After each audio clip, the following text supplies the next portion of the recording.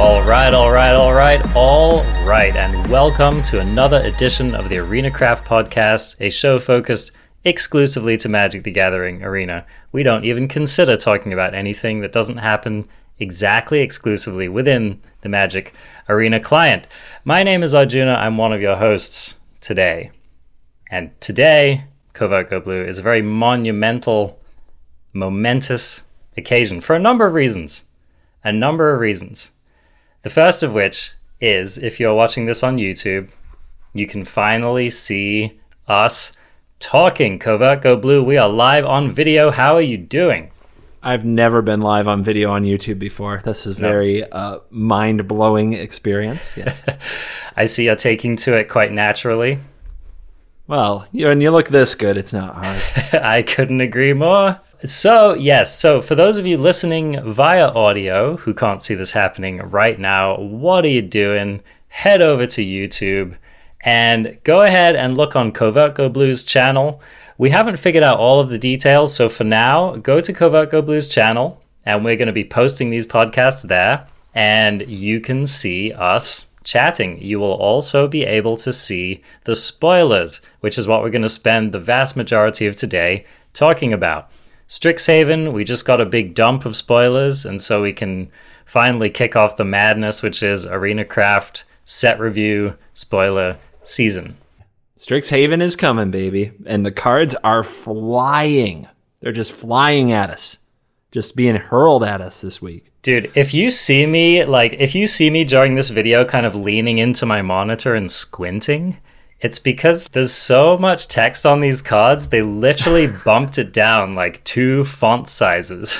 That is completely accurate. I'm going to go ahead and use the control scroll wheel option right now and make these bigger. I know, dude. We were talking about how Kaldheim has a lot of text. Has this set actually topped it so far in terms of text on cards? The only way to find out is to read every single line of text on these cards and see if our voices come out in worse shape than they did after the Kaldheims. Seriously. Spoilers. Ugh. That's the only scientific method we can use. So, quick overview of how the show's going to go. We are going to start with the Strixhaven spoilers that were revealed for like the main set, which is going into standard. We are then also going to talk about the Mystical Archive. If you're not sure what this is, don't worry about it. We're going to describe it more in detail when we get to it. But the short version is that it's like this extra set of special cards which are also going to come in boosters, both in real life and on Arena. And it's a supplemental set, most of which is going into Historic. So that's the TLDR. We'll cover that more. We're going to skip the normal stuff today, such as the question of the week and that kind of thing. It's already going to be a huge show. But CGB, I did just quickly want to ask you, because we've both been playing it all week, how did you enjoy the early access event and then the follow-up just playing Magic Legends? I love Magic Legends, and I think in a unique way where I'm only really getting into the game got me in by being a Magic product. It is in the Magic universe. These are characters I've played in card game form or known about for a long time. So when I play them in a more like just dynamic universe, like a 3D universe where you get to run around and summon angels and cast blue spells like control magic and summon water elementals. Like for me, that's really, really cool. And I got to play it with some pretty sweet dudes, Danny T and Croakies. Croakies invited me to the squad. I was like, that's pretty epic.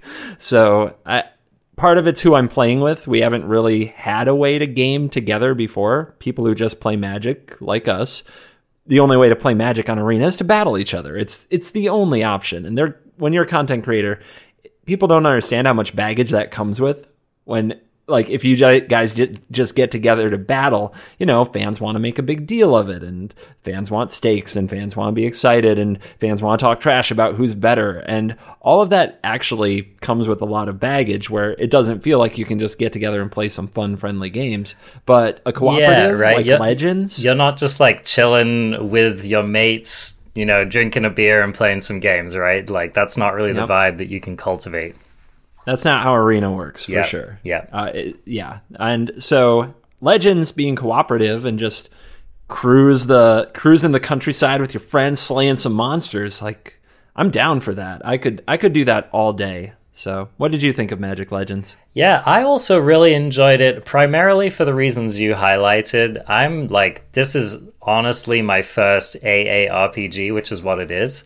I'm still not even really sure like where like an online AARPG differs from an MMO or whatever. So for me, it's kind of like I'm checking both of those boxes. I'm like, ooh, there's another player running in the countryside, and oh, we magically teamed up and defeated this little challenge or whatever.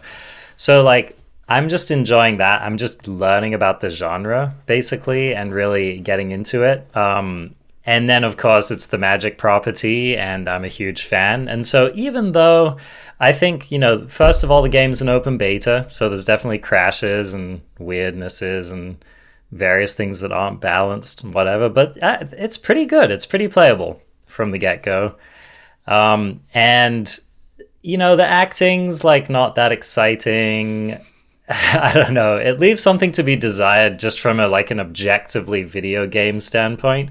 But that has not stopped me from just having an absolute blast playing it. Like, I'm just enjoying casting my spells, building my deck. Like, ooh, look, there's a Flame Tongue Kavu. People who have played games like it have no lack of complaints about the economy, the gameplay, and a ton of other things.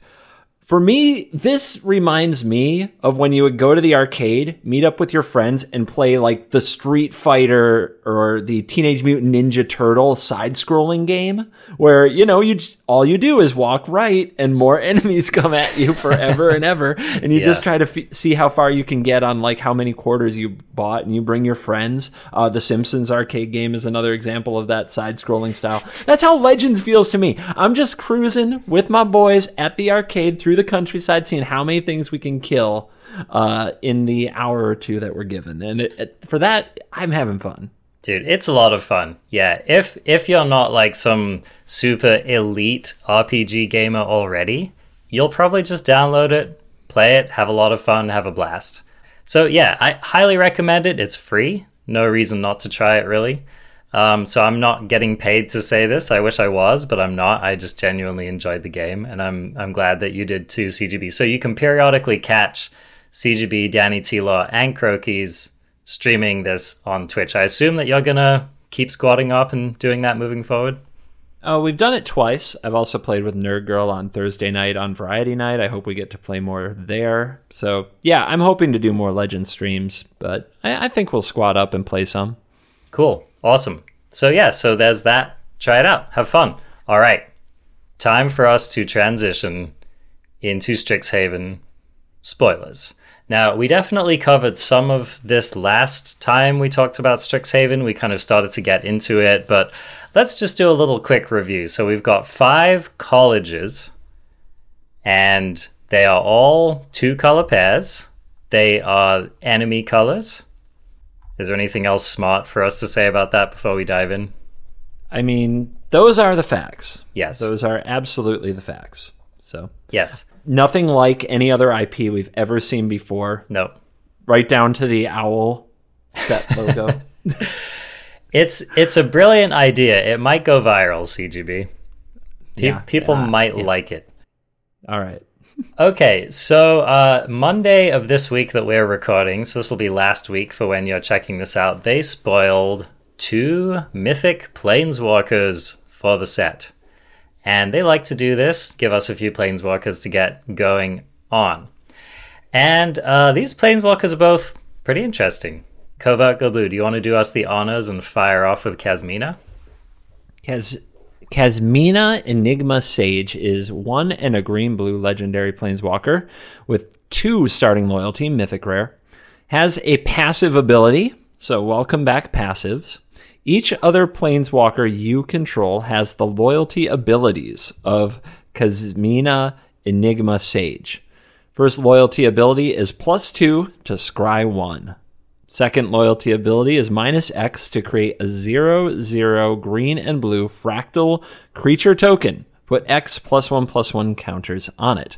And number 3 loyalty ability is -8. Search your library for an instant or sorcery card that shares a color with this planeswalker. Exile that card, then shuffle. You may cast that card without paying its mana cost. So immediately the vultures started to circle over this card because it reminded us of another famous planeswalker with the same casting cost. You speak of the Oko. Indeed. Oko has been banished to Legend from most formats, and this is not immediately looking like a card that's going to get the Oko treatment. However, I do think that this card has more possibility than at least some of what I've been hearing people talk about on Twitter and stuff. A lot of people I've heard are just trashing this card, saying it's not going to be good. I'm not ready to throw in the towel on Kasmina. First of all, I think that passive ability has quietly a lot of potential. For Standard, I would agree. I'm not like super excited to throw this into a Standard deck right off the bat, but I will say for Historic, there are some interesting implications with this. First of all, being able to +2 your Narset. I don't know, is that appealing to you, Covert Goblin? No, I only want to minus it because I like drawing cards a lot better than scrying 1. I mean, that's fair. Supposing your Narset's already on 1. Supposing your Narset's already on 1, you basically dug for 2 cards. Hopefully one of them wasn't Kasmina. You kind of want to find cards that do stuff. I mean, you have a Narset on the board, it minus twice, and the opponent did absolutely nothing about it. Yes, playing Kasmina and plussing it is nice. So my critique of the card is like it's good if you're in a staring match without any counter spells, I guess, because if you're going to play this and then plus it and then play, say, a Teferi or a Narset or have something like that on the board already, and then plus that 2 to scry 1, there's just nothing on the board, right? Because if there is, it's just attacking down your planeswalkers and killing them, and you're not really defending them. You're just moving loyalty around. So there are matchups where this is good. There are formats where this is good, but they have to be slow. The board has to basically be non-existent, and I'm really skeptical of cards like that because it doesn't have to be that way. Like decks will rise up and play threats and things that just go over and smash your planeswalker. Questing Beast is still in the format. Like, I can't get too excited about the idea of playing multiple planeswalkers and having time to plus them up, and most of what you gain from that is a scry. I think that's very fair, and I think it's why Kasmina is not just going to go into every deck. This is definitely not going to be like a Teferi Master of Time, where you're just any deck that plays the colors is going to consider running it. So I totally give you that. But I do think so. Okay, so Kasmina ticks up to 4, and if she goes unmolested, she is capable of creating up to a 3/3 creature on the following turn, right? Yep. So it's a little bit more interesting. Let's say you play this on turn 4 with a Fatal Push up, or on turn 5 with some removal up, or maybe on turn 5 with a counterspell backup, right? Now, of course, none of these things are ideal, but a lot of, your 3-mana planeswalkers are always a little bit taxed, right? They're always in this, I mean, apart from Teferi Master of Time, which is just the boss of the universe, which is why he got banned everywhere, basically. But most 3-mana planeswalkers do have this problem. So I don't think that Kasmina is unique in that regard. And I think that it's fairly interesting to be able to give any planeswalker a +2, and also to give any planeswalker an outlet to spend some of its loyalty making a fractal creature. Now, if there are other effects which make fractal creatures better, then this effect could get better. But we haven't really seen that, so we can't speculate on it. I mean, this -8 is a long way away, right? Yes. A very, very long way away. I think one of the places that this gets most interesting is with high loyalty planeswalkers, right? Could we imagine playing this and the War of the Spark Kiora planeswalker in the same deck? You could do it. I'm not... Okay, yes, you could try these things. Let me float this by you. There was a Jeskai Super Friends deck in Historic that was doing quite well playing Lotus Field. Mm-hmm. And Kiara with Lotus Field is gangbusters, right? Yep. So, I don't know. That could be a shell. Anyway, I'm not saying Kasmina's just like going to be immediately a headliner, but I think that Kasmina has interesting implications, and I wouldn't write her off just from the get-go. You're definitely right about that. It's a unique effect, so there might be the perfect setup for it. Yeah, this is kind of it's a combo card, or like a filling a very unique purpose. Has to go into a Planeswalker deck. I don't think you run this in a deck that's not doing some amount of super friending around. And you also, you might want your deck to have at least one heavy hitting instant or sorcery in it so that -8 actually does something. Cool. All right. So that's Kasmina. Let's move on to Professor Onyx. It's Professor Onyx. What are you talking about? Strictly Professor Onyx, who is only Professor Onyx and not anybody else. I had a Freudian slip there, I guess. Sorry. So Professor Onyx, 4 black, is a 5 loyalty legendary planeswalker, Liliana. Someone's on the cover on this plane. Liliana also has a passive, which is a new keyword ability, Magecraft. So, Magecraft is whenever you cast or copy an instant or sorcery spell, something happens. So, in this particular case, the Magecraft ability is each opponent loses 2 life and you gain 2 life. So, the +1 ability is you lose 1 life, look at the top 3 cards of your library, put 1 of them into your hand and the rest into your graveyard. The -3, each opponent sacrifices a creature with the greatest power among creatures that player controls.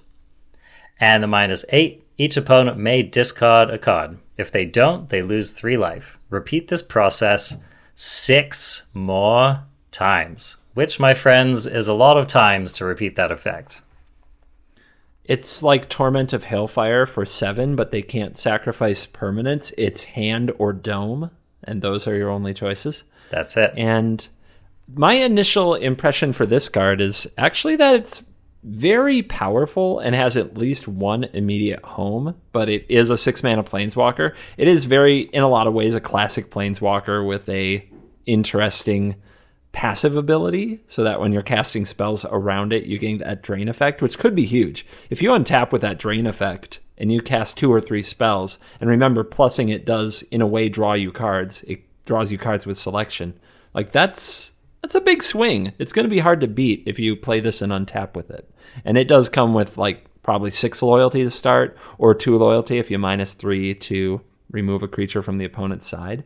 So I'm pretty optimistic about it, but the thing that I just know is it already has a home. Sultai Ultimatum. When you play this with Vorinclex off your Ultimatum package and -8, they're probably dead, or they have no hand whatsoever, because you just get to do the -8 ultimate right away.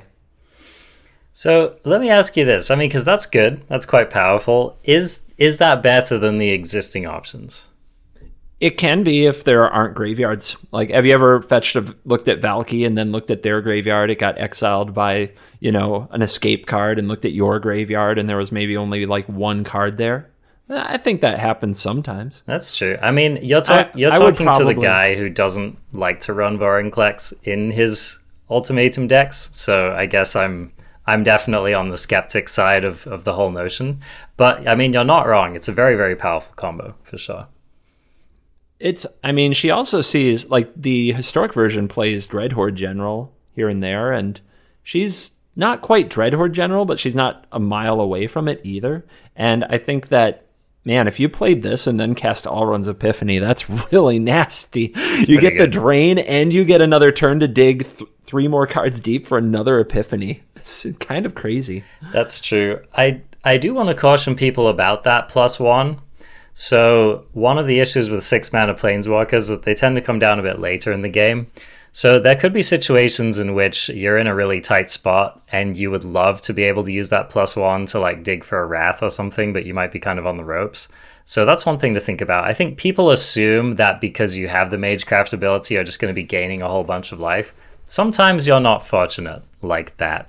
So it's something to think about. I think that loss of life is going to come up a little bit more than you think it will. I mean, I agree. I'm the person who's died to treacherous blessing more than most. Yes. So just keep an eye out for it. I'm just saying, keep an eye out for it. The other thing, that -3, okay, -3 is better in Commander, right? But I would say that for like standard or historic 1v1 formats, it's quite a bit worse than Destroy Target Creature, I think. It has a few, upsides, right? Like, can hit Toskies or indestructible creatures or whatever. But I think that pound for pound, your opponent sacking a creature that might not be the creature you're most worried about is, I don't know.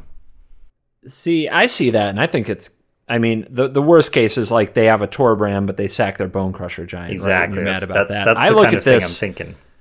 I look at this and I'm like, Mono White has their Selfless Savior and their Alseid, and this gets around it and gets straight to the Hollow Blade or the Halvar. So I look at it like, that's awesome.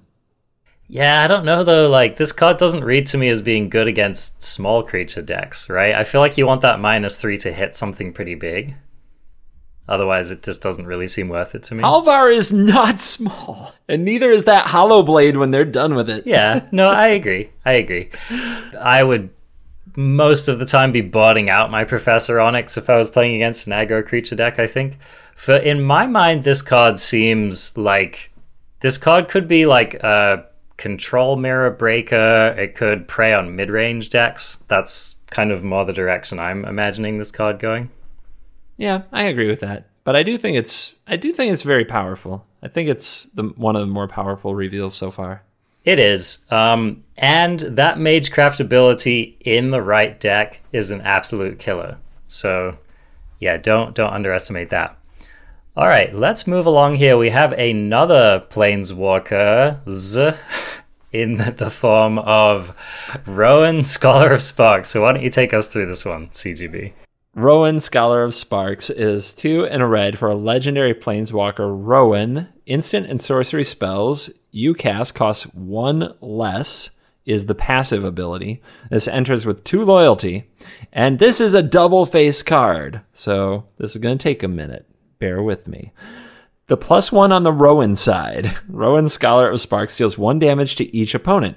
If you've drawn 3 or more cards this turn, she deals 3 damage to each opponent instead. The -4 ability on this side. You get an emblem with, whenever you cast an instant or sorcery spell, you may pay 2 mana. If you do, copy that spell. You may choose new targets for the copy. Flip it. The other side is Will, the Scholar of Frost, who it costs 4 and a blue. This has 4 loyalty and has the same passive. Instant and sorcery spells you cast cost 1 less to cast. The +1 up to 1 target creature has base power and toughness 0-2 until your next turn. The -3 says you draw 2 cards.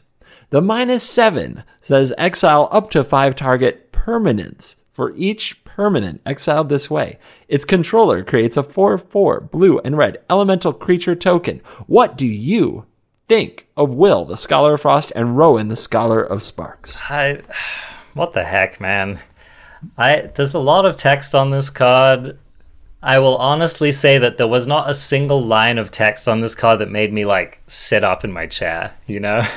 there was nothing about this card other than maybe like the flagrant self-absorption of the characters on it, which really caught my attention. Clearly it was designed to work together, right? To play well with itself like these tend to be. So you can kind of see what they did there, right? When it has the +1 of Rowan is supposed to play nicely with the -3 of Will. But that all just seems like kind of best case scenario thinking to me. Honestly, I don't really know what we're trying to do with this Planeswalker. So I would have to see a pretty compelling shell to put this in. Now, here's the thing. So this Magecraft thing is definitely looking like a thing. And so I could see a deck if the Magecraft payoffs were good enough, and if we had enough good instants and sorceries to play in the format, I could perhaps see some kind of like cantrip heavy, interaction heavy deck, which has like some Magecraft creatures or whatever in it, and then this card just like butters all of the sides of your bread, and so you want to run it. But that's kind of like the best case scenario for this card, and I'm struggling to. I feel like we're unlikely to see a fantastic ceiling for this card, and the floor seems very, very low. I feel like there's so much text, and you could go and break down each line, and very few of the lines I think matter nearly as much as instant and sorcery spells you cast cost 1 less to cast. So if you can build a deck that mostly relies on instants and sorceries, there are a lot of good ones in the format.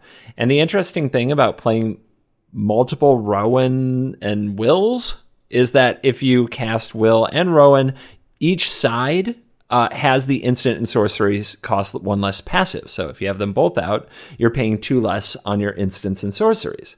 So, I mean, is Storm going to come back in Standard? It would take a lot of very specific cards to be printed, but there are a lot of interesting effects. We're going to get to lessons and learning as we go through this spoiler, and there are spells, and you can picture those cards when we talk about them. The rate's going to suck. We're going to be like, God, those lessons are expensive. But then when you cut 2 off their casting cost, they're not.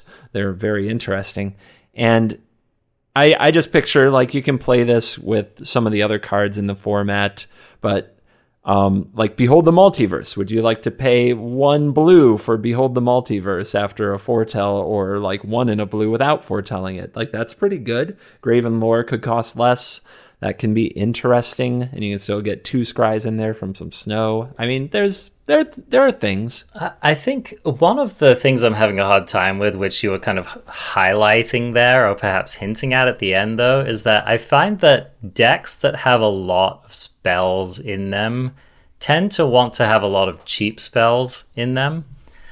And I mean, you know, that's a generalization I'm making, but it generally tends to be true. So decks that get payoffs for playing instants and sorceries want to play a lot of cards like Opt, for example. And the first 1 less to cast is often really game breaking if it sticks around. The second one, I'm not like rushing to write home to my mom about how I got that. It's nice if you get it, right? But I think that there are going to be a lot of spells where you're not even going to see the benefit. I think that the foretell spells actually kind of highlight one of the limitations of that, is that you already have these mechanics to reduce the cost of the spells. So I'm not saying it's not going to come up, and I'm not saying it doesn't have the potential to be good when it happens, but I feel like the first one-off is really where you're getting your money, I think. Yeah, my honest take on the cards is that they don't defend themselves, and I don't have a lot of hope for them right now. They would take things breaking the right way. Like I said, Storm kind of has to come back. I think you have to combo off with these. You have to do a million things in a turn cycle, or you're just going to play this past the turn and have it die, and you got 1 off of your Behold the Multiverse. That's not good enough. No, I mean, Rowan, spending 3 mana on Rowan and having her come down as a 3 loyalty planeswalker, and the only thing you got out of it was dealing 1 to your opponent. It's not hot, man. It's just... She's hot. I mean, just to be clear, she is hot, but the planeswalker utility you're getting out of her leaves something to be desired, right? So I think that, honestly, that's what kills me about the card. Like, Will is meh. I mean, Will's actually not super exciting either. But, yeah, Rowan's really what's killing it for me. Well, why don't we keep things moving along here? So the next card that I want to talk about here is Dragon's Guard Elite. Now, this is 1 and a green, 2/2 creature human druid at rare. And it has the Magecraft ability, so this is cool. Whenever you cast or copy an instant or sorcery spell, put a +1/+1 counter on Dragon's Guard Elite.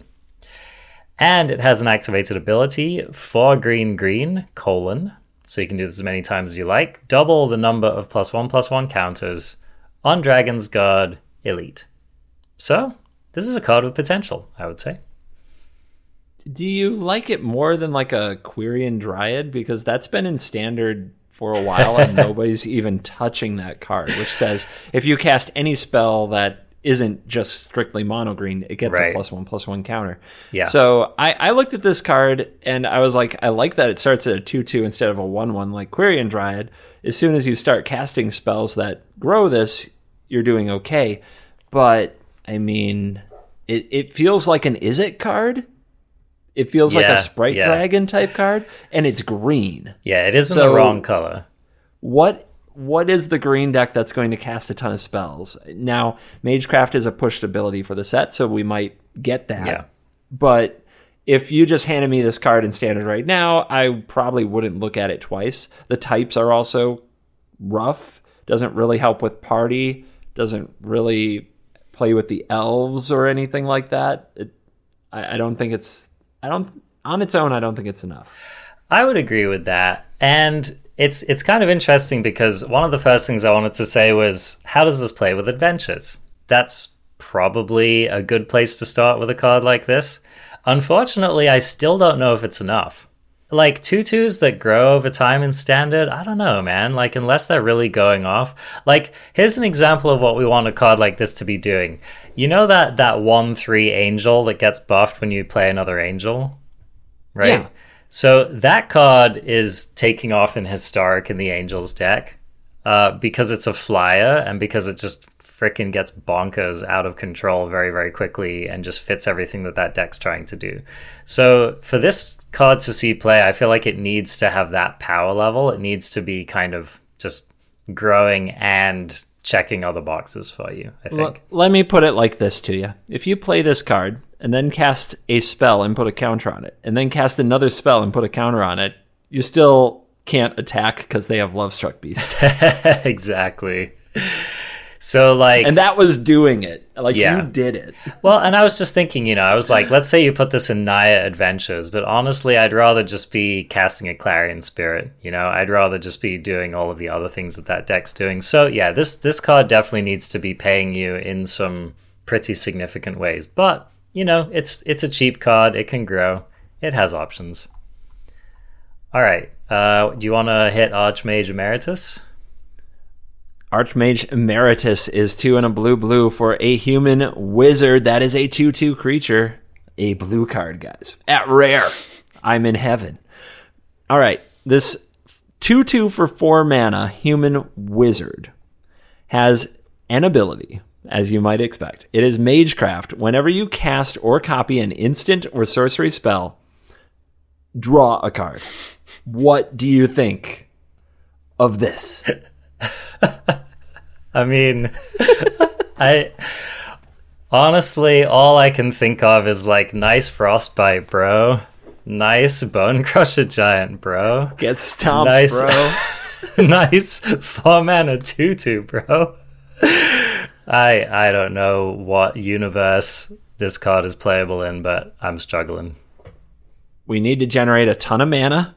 We need to put this on the battlefield and cast and copy a bunch of things on the same turn and draw a lot of cards. Yeah. And I don't think we live in that world. No. No. Honestly, decks that like have a big combo that go off are usually trying to kill you anyway. They're not trying to draw a billion cards, right? So it's just hard for me to imagine this card, frankly, ever seeing serious play anywhere ever. It reminds me of like a really old card. Yeah. Back when you had Tolarian Academy and you could just yes. like put this down and generate 50 mana on turn 2. And yeah, exactly. Hopefully we don't live in that world. Yeah, this is the kind of card which like Magic players in the 90s would like lean in hushed tones and discuss, but we're just kind of beyond that.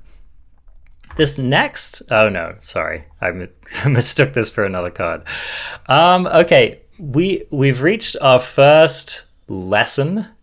So let's just discuss the lesson mechanic, right? So, and I think you've probably done a little bit more homework on this one than I have. Okay. Cool. I made a joke there. Anyway. You did. I missed it. Okay, so lessons are spells that you can put them in your deck if you want, right? Okay. Yes, you can put them in your deck, Okay. but you can also have them in your sideboard. They're not designed to go straight into your deck, I think. I don't think that they're... Probably not. Yeah. You could, but probably not. Right. Because... So they go on your sideboard, and there are cards in the set which have the... What's the mechanic called? Is it Study? It's called Learn. There is one just above the card you're looking at and to the right if you need like the text for any reason. Right. Yeah. So it's just a keyword. It says Learn, and the Learn, I'll just read the Oracle text. So you may reveal a lesson card you own from outside the game in your sideboard and put it into your hand or discard a card to draw a card. So we are given to believe, and we've already seen that there are going to be a number of cards in the set which just have the keyword mechanic Learn on them. And so it's an interesting mechanic because it's versatile. You can just, any lesson, you can nab it from the sideboard, right? And it's also cool because if you decide that there are not any lessons in your sideboard that you're currently excited to grab, you can instead do that. I guess they usually call it a rummage ability, which is discard first and then draw. So a fairly versatile keyword, and it's probably going to have like the amount that people want to play it is going to have everything to do with what the lessons are. Mm-hmm. So that's my plebs take on it. Now, I know that you, Covert Go Blue, who are the one and best of one, probably have some additional thoughts on this mechanic. It's very exciting because it allows you to have a use for the sideboard in Best of One. We know that I like to build wish boards with Granted from Fae of Wishes or Raven's Warning in a lot of my decks. I also like to come up with obscure scenarios. Like if I run Tybalt or Robber of the Rich in any of my decks, I like to believe that what if I were to steal my opponent's Fae of Wishes and cast Granted? I need to have a sideboard in case that ever happens. So I'm building sideboards for like a Rakdos aggro deck that never gets used. But when it comes to lessons, you now have a use for those sideboard slots. You can fill them up with the various lesson cards and put some learn cards in your main deck, and you have access to those sideboard cards. You definitely would rather go to your sideboard and grab a lesson than do the rummage effect most of the time. If you're doing the rummage effect instead, hopefully it's because you have a card that you want in the graveyard, like maybe you wanted to put Kroxa in your graveyard so you could bring it out on turn 4. But for the most part, you get strict card advantage if you go to your sideboard and grab a card that was otherwise not available to you and put it in your hand, as opposed to discarding a card to draw a card. So the next question becomes, with card advantage built into all the cards that say Learn, because they do automatically replace themselves, kind of like an adventure, are the lessons good enough? Like, are they worth fetching and finding to make the other spell castable? So on one hand, you're going to look at the card that says Learn on it and has that mechanic and try to judge whether or not this card is worth playing if it also said on it draw/tutor for a card. And then you have to look at the lessons and say, are those worth searching for? So it's an interesting double-sided mechanic. And the first card you're going to read here, I think that's where we're going with this, exactly, is a lesson. So it's one of the cards you could tutor for. Yeah, and just before I read this lesson, I want to say that my assumption, and I think the general design philosophy of mechanics like this, is that the card that you play that learns is probably not worth a full card most of the time. Or at least it shouldn't be. If you played like an already fantastic playable card which also had Learn on it, and you also had cards from your sideboard that you wanted to get, then it would actually be kind of busted, right? So my assumption is that most Learn cards are going to be like a little bit not playable enough. And then my assumption as well is that most of the lessons, if not all of them, are also going to be cards that are not quite worth a card. But your hope is that together they average out to make more than the value of a card in your deck, right? Here's what I got for you. Ready? Yeah. We're going to call this the Lesson Keeper. And Lesson Keeper is a 1-mana 1/1 that gives all your spells Learn. Okay. Okay. I'm just kidding. That's not a real card. But they might print something in the set that gives like all your instants and sorceries Learn or something like that. That would be... You just got to watch out for kind that. of bonkers. Kind of bonkers. Okay, so let's read our first lesson here. This is a black spell sorcery lesson. It is called Confront the Past. The casting cost is X and 1 black, and it says choose one. First bullet point, return target Planeswalker card with mana value X or less from your graveyard to the battlefield, which is nice. Return to the battlefield is always a nice effect. The second one is remove twice X loyalty counters from target Planeswalker an opponent controls. So the idea is it hopefully either reanimates one of yours or kills one of your opponents. So of course the playability of this card entirely depends on the Planeswalkers you might be running or the Planeswalkers you're worried your opponent runs. I think it's just, I don't know that we can say much more about this card because it's just so dependent on the format and it's so dependent on the learn cards. Yeah, we need we need to be a deck that plays these Planeswalkers, or the opponent needs to have a deck that plays decent Planeswalkers. And I'm not convinced about that. Also, notably, like Valky, like this can remove counters from a Valky, but you can't get one back because in the graveyard, Valky's not a Planeswalker. Yeah, that's a little awkward. Yeah. Yep. So anyway, just... honestly, I don't feel like we can much evaluate it. It's more just interesting to think of the possibilities of this card. I will say this is the kind of lesson I want. I want there to be lessons like this that target a specific type of card. Mm-hmm. So I want a lesson that can kill a Planeswalker. I want a lesson that can kill an enchantment. I want a lesson that can kill an artifact, etc., etc. And it doesn't have to be at a perfect cost, just a good cost. Mm-hmm. Because remember, the learn card, like it has text as well. And then the learning part is just the extra upside. So the lesson just has to be reasonable cost that can solve a problem or keep pressure on the opponent, and I'm in for it. Yeah, I mean, imagine if in this set they haven't, but imagine if they did print like a cancel, right? 1 blue counter target spell that also has learn on it, right? I'm in. You would be into that, wouldn't you? Let's go. That would be frickin' gas, right? So the question is, how bad does a card have to be with learn on it for us to just be like auto include, right? Like, how bad does our shock have to be? How bad does our counter spell have to be? How bad does our normally playable card have to be to have learn on it and make us just like, boom, I'm on it?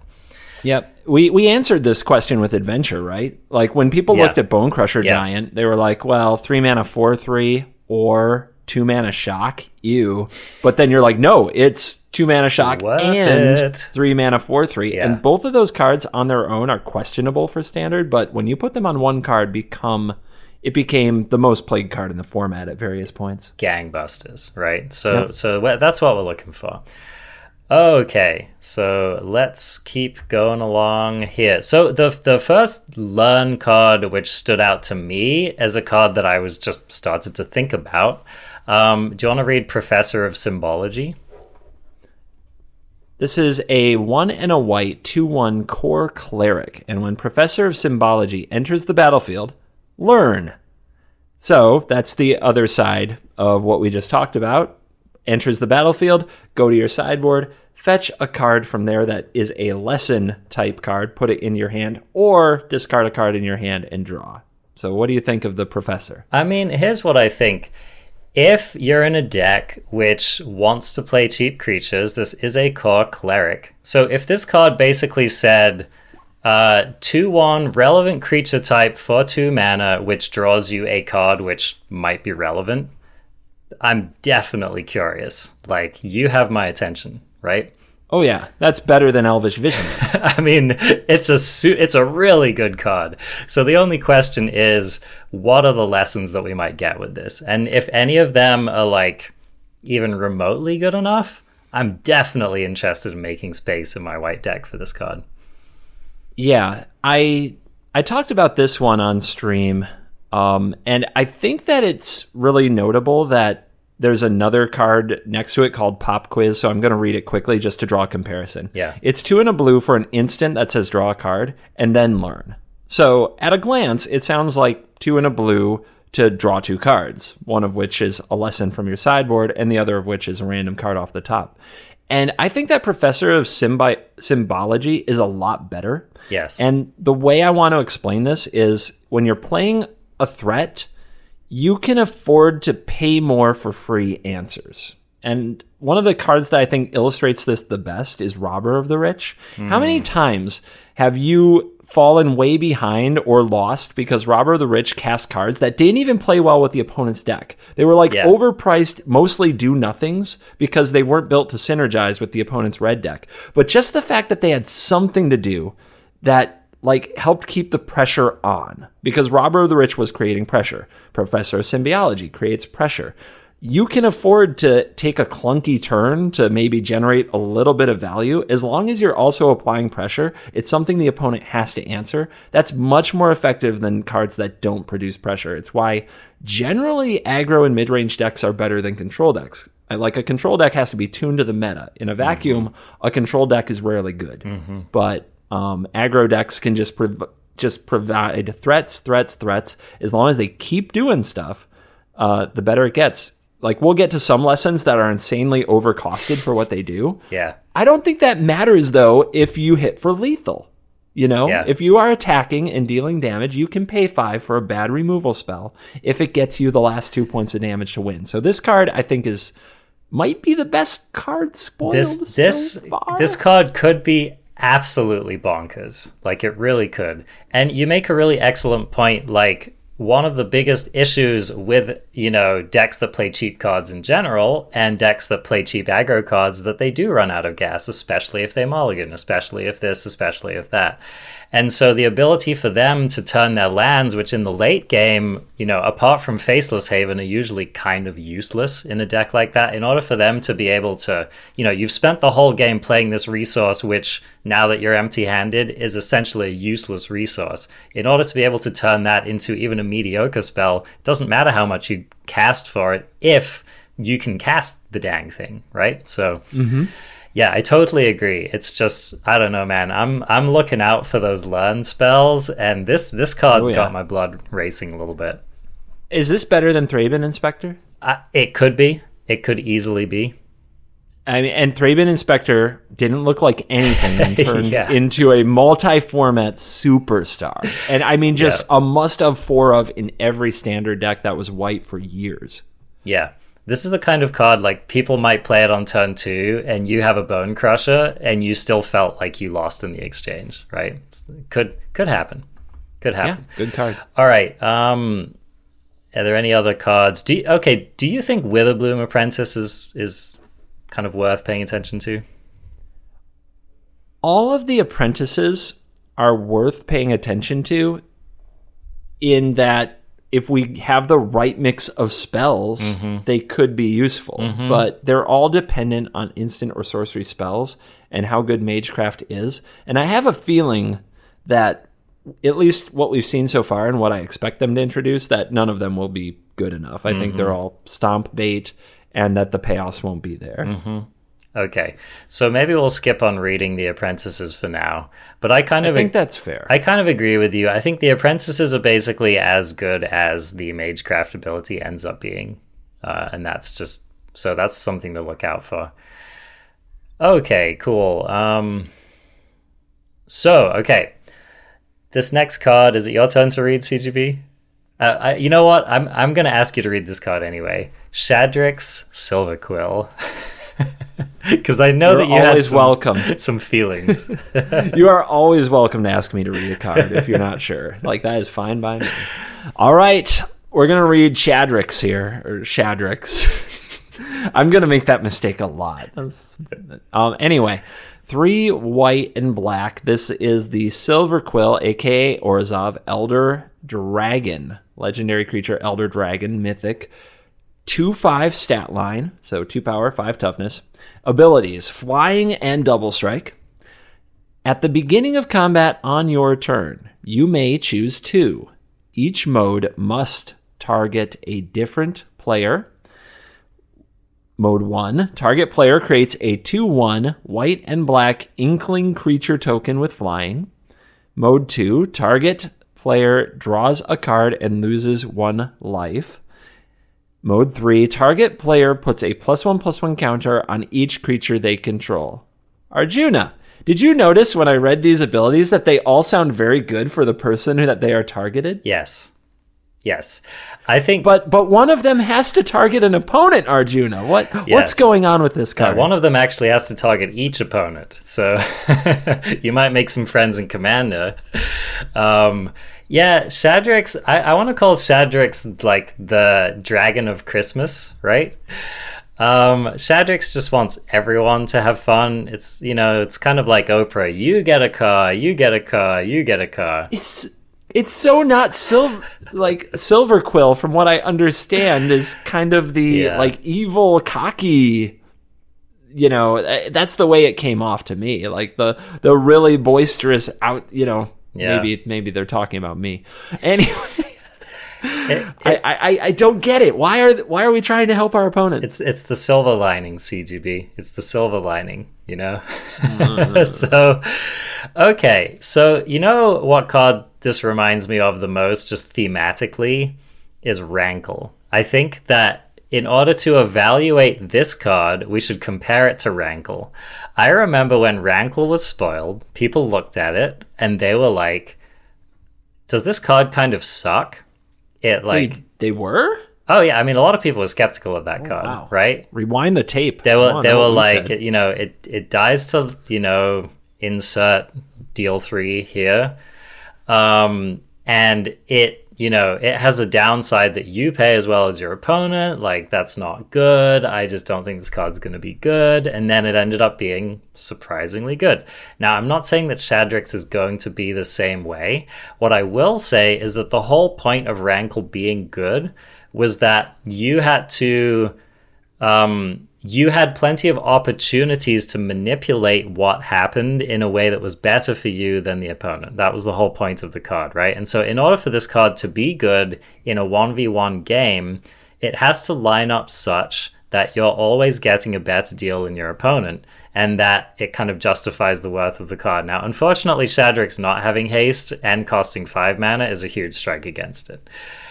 So that's honestly, you know what, man? Honestly, I don't even know that we need to discuss much more than that. Like, this is what I see, is a 5 mana, 2/5 flyer that doesn't have haste, and I'm kind of over it already.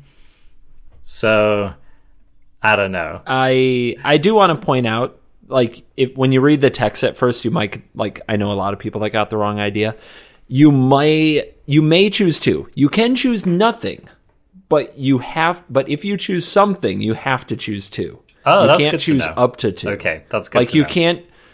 You can't choose 1 and just do one of the things to yourself and not do something to your opponent. Yeah. You either choose 0 or you choose 2. Yeah. So your opponent gets something. So no matter what, when you choose that. So I just want to give you all a tip. I would suggest, if you're playing this card, I would suggest against giving your opponent the 2/1 flyer.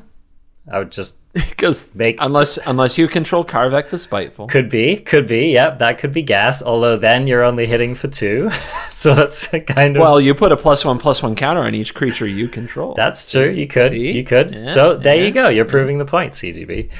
No, this card sucks. So yeah, but this is bulk mythic. Yeah, I just don't recommend playing this card. Okay, cool. Can we move on? Yes. All right. Next we have always one of the most important things to discuss in a spoiler, the rare land cycle of the set. These are dual lands, and CGB, what are we calling these? What's the lay person's term for these? My favorite was Showland. The show lands. I like that too. Mm-hmm. So why don't you explain to the peoples what the mechanic is here? An example of a Showland is Frostboil Snare, which reads tap for blue or red, and as Frostboil Snare enters the battlefield, you may reveal an island or mountain from your hand. If you don't, this card enters the battlefield tapped. So when you are playing these cards, if you have a card of the type of mana they produce, that land type in your hand, you can reveal it to your opponent and you get an untapped source. Otherwise, you get less than a temple. You get a tapped land. These also do not have types. So like a the card I just read is not an island/mountain, Yeah. like the common snowlands were in Kaldheim. So that's important, because if you draw an opening hand and you have a Shuffler's Find moment where you have 3, for example, Frostboil Snares, they all enter the battlefield tapped until you draw an island or mountain to reveal. So that's an important little point. Yep. And sorry to be the actually guy, but they are all snarls. Snarl. Oh, so we just call them the Snarls. Yeah, we just call them the Snarl lands, man. Snarl Every time you play, you have to be like, "Arr." Yeah, these lands definitely ask questions of you. I feel like, okay, this is what I feel like, especially in Historic, like when you line all of the lands up in front of you, you have to really like have a grown-up conversation with yourself about exactly what you want your mana base to look like. Because I'll tell you what, these cards do not just go into every deck. So let's take, for example, a 3-color deck. You might be like, I need dual-colored lands in my 3-colored deck, and I run Triomes. So that seems like a perfect place to play this card, okay? But here are some of the challenges you might run into. You're already running Triomes, okay? And then you're running these lands. And then how many, like, just actually untapped lands are you going to be running in your deck? Are you going to be running Fabled Passage? Are you going to be running Pathways? Neither of those synergize particularly well with this card. And I want to speak especially to the Triome thing. You might look at this and be like, well, a Triome is... Okay, that's true, right? But one of the 2 of these is going to come in tapped. And so it's not like it's not going to kind of big brain your curve quite in the way that you're thinking it's going to. So here's an example. Oftentimes, if you have an opening hand with a Triome in it, you want to play it out turn 1, because that's often the turn that you're least likely to want to use that mana. If you do that, then the rest of your Snarls in your hand come in tapped. Like vice versa, you can play this on turn 1 untapped, but then at some point in your curve, you're going to play a tap land that might hurt you a lot more than it would have on turn 1. So these are the kinds of things that you have to be a grown-up and think about when you're building your mana base. Yep, Pathways won't cut it. Fabled Passage, notably, won't cut it. Triome will, but it does mean you'll have a tap land later, which you're going to pay for that tempo at some point. So this is a rough one. When this cycle was in Standard, like Prairie Stream wasn't this one. What was it called? God, I still have it in a binder somewhere. But anyway, the allied colored ones were in Standard, and one of the lessons that was learned was that you probably don't run 4. Because drawing multiples is bad, and you really don't want it to be your top deck later in the game. You really like having it in your opening hand with another basic, but they do cannibalize themselves. And especially with Pathways and Fabled Passage as really common fixing, I think these will get played, but I think we should learn the lesson, and we probably shouldn't run 4. We'll probably start that way, but when it all comes down to it, we probably shouldn't. I just remember watching a lot of coverage at the time from Star City Games, and it just Patrick Sullivan and Cedric Phillips, 2 of the best commentators for watching competitive Magic of all time, just seemed to have a running game of every single time somebody played one of these, it entered the battlefield tapped, and it got to a point where they just busted up laughing. Every time someone needed to draw land, it was one of these off the top, and it entered the battlefield tapped, and the person was in much worse position for it, and they just got to a point where every time it happened they just laughed. Yep It's a thing. So my hot take on these lands, the place that I first want to put them, like the place I first want to go with these lands, is in a 2-color deck in Standard which wants some fast mana. And the reason for that is that if you go down the playable lands in a 2-color deck in Standard, you're going to end up with like 14 basics or like 16 basics, right? Which is, I think, enough. Like if your deck is just a lot of basics, then you can get away with cards like this a lot more. It's not that they're not going to bite you, but this might statistically come into play untapped more often than a Fabled Passage, for example. So that's where I would be looking. Like, I think a deck, let's say you have a 24 land deck which runs 4 Pathways, 4 Snarls, and then a bunch of basics. I think that's a solid start to your mana base. It's better than it's been recently. Yeah. Yep. That's fine. Right. So that's the first place I would put these. I would definitely think long and hard before trying to put one of these in a 3-color mana base. That seems like danger territory to me. Yeah, I'll probably mess with it, but when you have 12 pathways in your deck, this starts to look really bad. Yeah. There are a few other things that could make these a little better. Let's say that you're playing Birth of Meletis. A card like that could make a card like this a little better, right? I don't know. I'm just thinking. Maybe. These are the kind of things that might sway you one way or the other. Yeah. But yeah, don't just these are not going to be they're not going to be pathways, right? They're not just going to be jamming Forov into all of these decks just by default. Agreed. Cool. Okay. Next card here, Uvilda, Dean of Perfection. 2 and a blue, legendary creature Djinn Wizard at rare. It is a 2/2. It is also a DFC. The first side reads, tap, and then a lot of text. You may CGB just sitting back in his chair, getting hydrated. It's going to be a long road, my friend. Yeah, he's going to read his phone, maybe do a little exercising over there. Meanwhile, tap, you may exile an instant or sorcery card from your hand and put 3 hone. I'm reading that right. Hone counters on it. I can't focus, CGB. Rhymes with hone? I can't focus. So, okay. Phone rhymes with hone. Yeah, right. A phone counter on it. So, so, Adult Arjuna intervenes. You may exile an instant or sorcery card from your hand and put 3 hone counters on it. It gains at the beginning of your upkeep. If this card is exiled, remove a hone counter from it. And when the last hone counter is removed from this card, if it's exiled, you may cast it. It costs 4 colorless mana less to cast this way. So what's the mechanic? It's called layaway or something. You know what I'm talking about? Suspend. That's it. It reminds us of suspend. But you're not. You got more work. There is do. more. You're not done. There is in fact more work. You're not done. For my poor vocal cords to do. Yeah. The backside is a red card. Nasari, Dean of Expression. 3 red. Legendary creature, Efreet, Shaman at 4/4. It also has a lot of text on it. At the beginning of your upkeep, exile the top card of each opponent's library.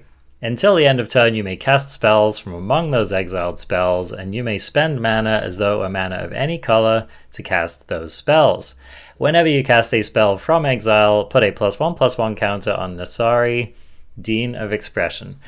I sure hope that's the last time I ever have to read this card, Covert Blue.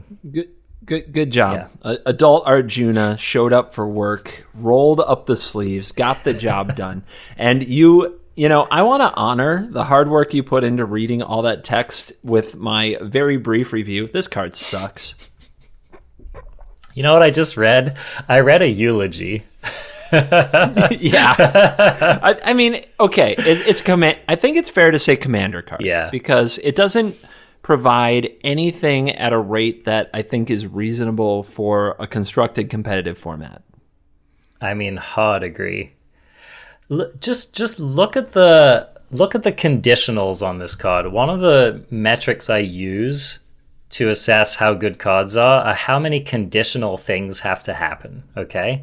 So, first of all, 3 mana 2/2 has to live until your next turn. Not great, okay?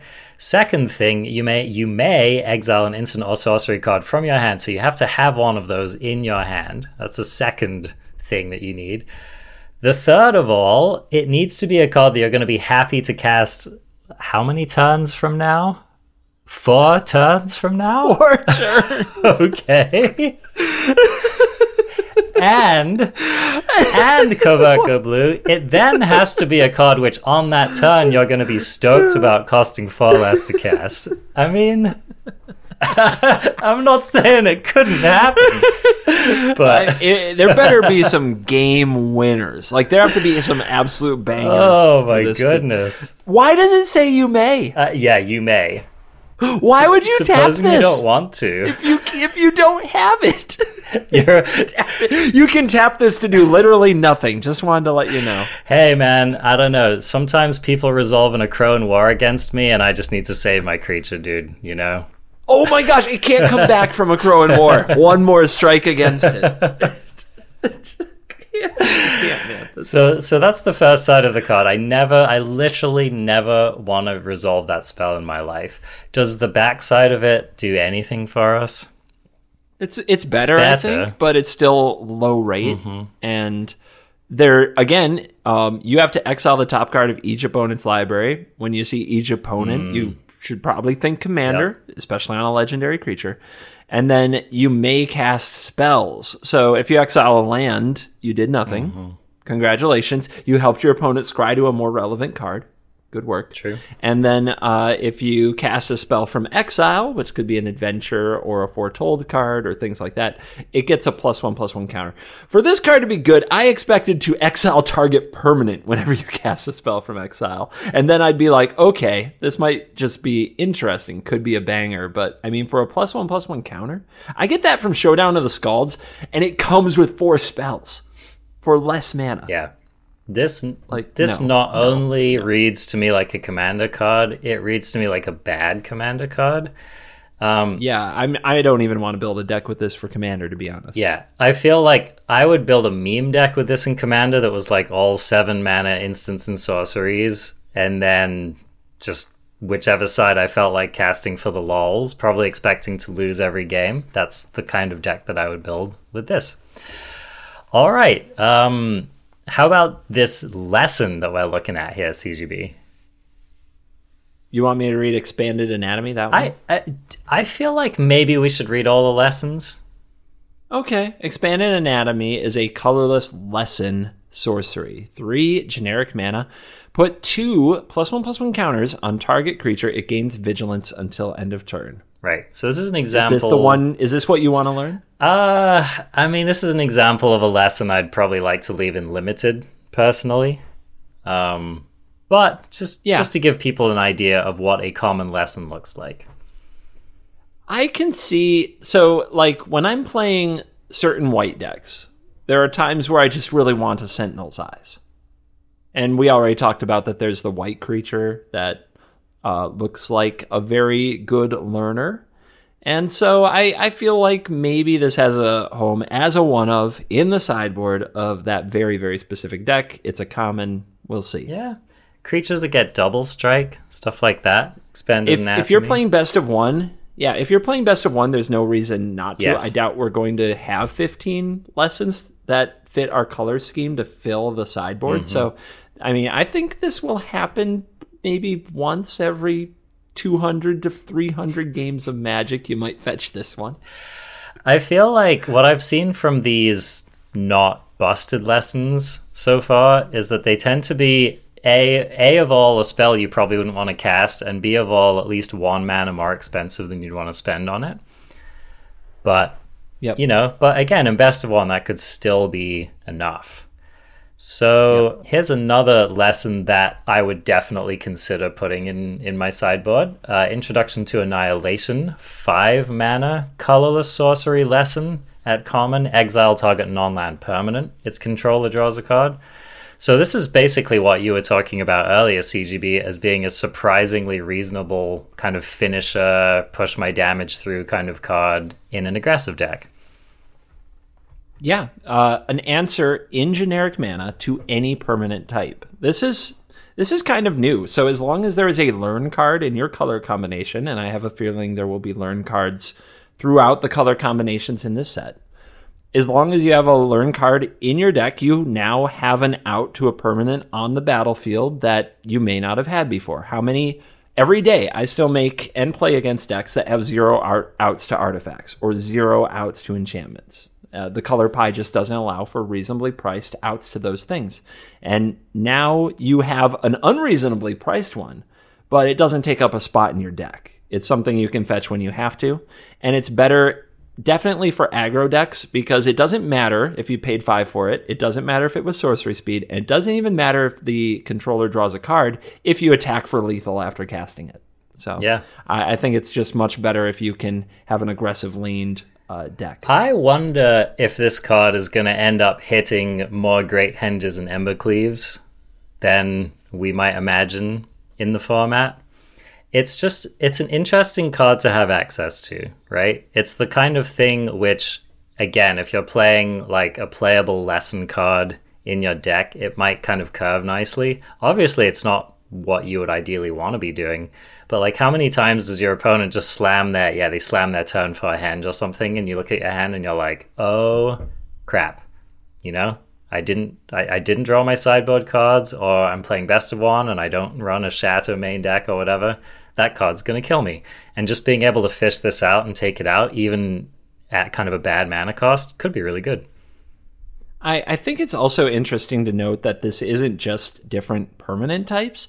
It's also effects like Indestructible, Protection from X. Yeah. Like, those are things that also normally sometimes you look across the table and the game's just over because you can't deal with this thing. Mm-hmm. And this gets around those as well. Mm-hmm. Not Hexproof and Shroud, but around Protection, I think, is particularly interesting across the formats. Yes. And it being a colorless spell can matter. No one's going to Mystical Dispute this, no one's going to Ether Gust it, stuff like that. So anyway, I think that this card might end up being surprisingly playable. This next one, I'm not so sure about. Introduction to Prophecy, 3 mana sorcery lesson at common, scry 2, then draw a card. Do we bother with this? You'll put it in the wish board if you're playing best of one because we need to fill our board. Mm-hmm. And sometimes, here's the thing. If mana is tight and you don't want to spend a turn paying 3 mana for this effect, you'd probably rather do the rummage, the discard a card and draw a card off your... if you need that card right now and mana is tight. But if it's late game and you have a ton of mana, this, like, fetching and casting this is better than discarding a card to draw a card if mana's not a problem, right? So I think it will be an option. I just don't think it will be the first or most likely one, but it's not terrible, and you may as well have it. Yeah, definitely, for sure. And, definitely playable in a control-y deck in the late game when you have a lot of mana and you're just trying to find either your finisher or that one counterspell you need to lock up the game. Could be playable, yeah. Alright, crafties, that's going to do it for part 1 of the Strixhaven set review. Look for the rest of this episode to come out later this week. Bye for now.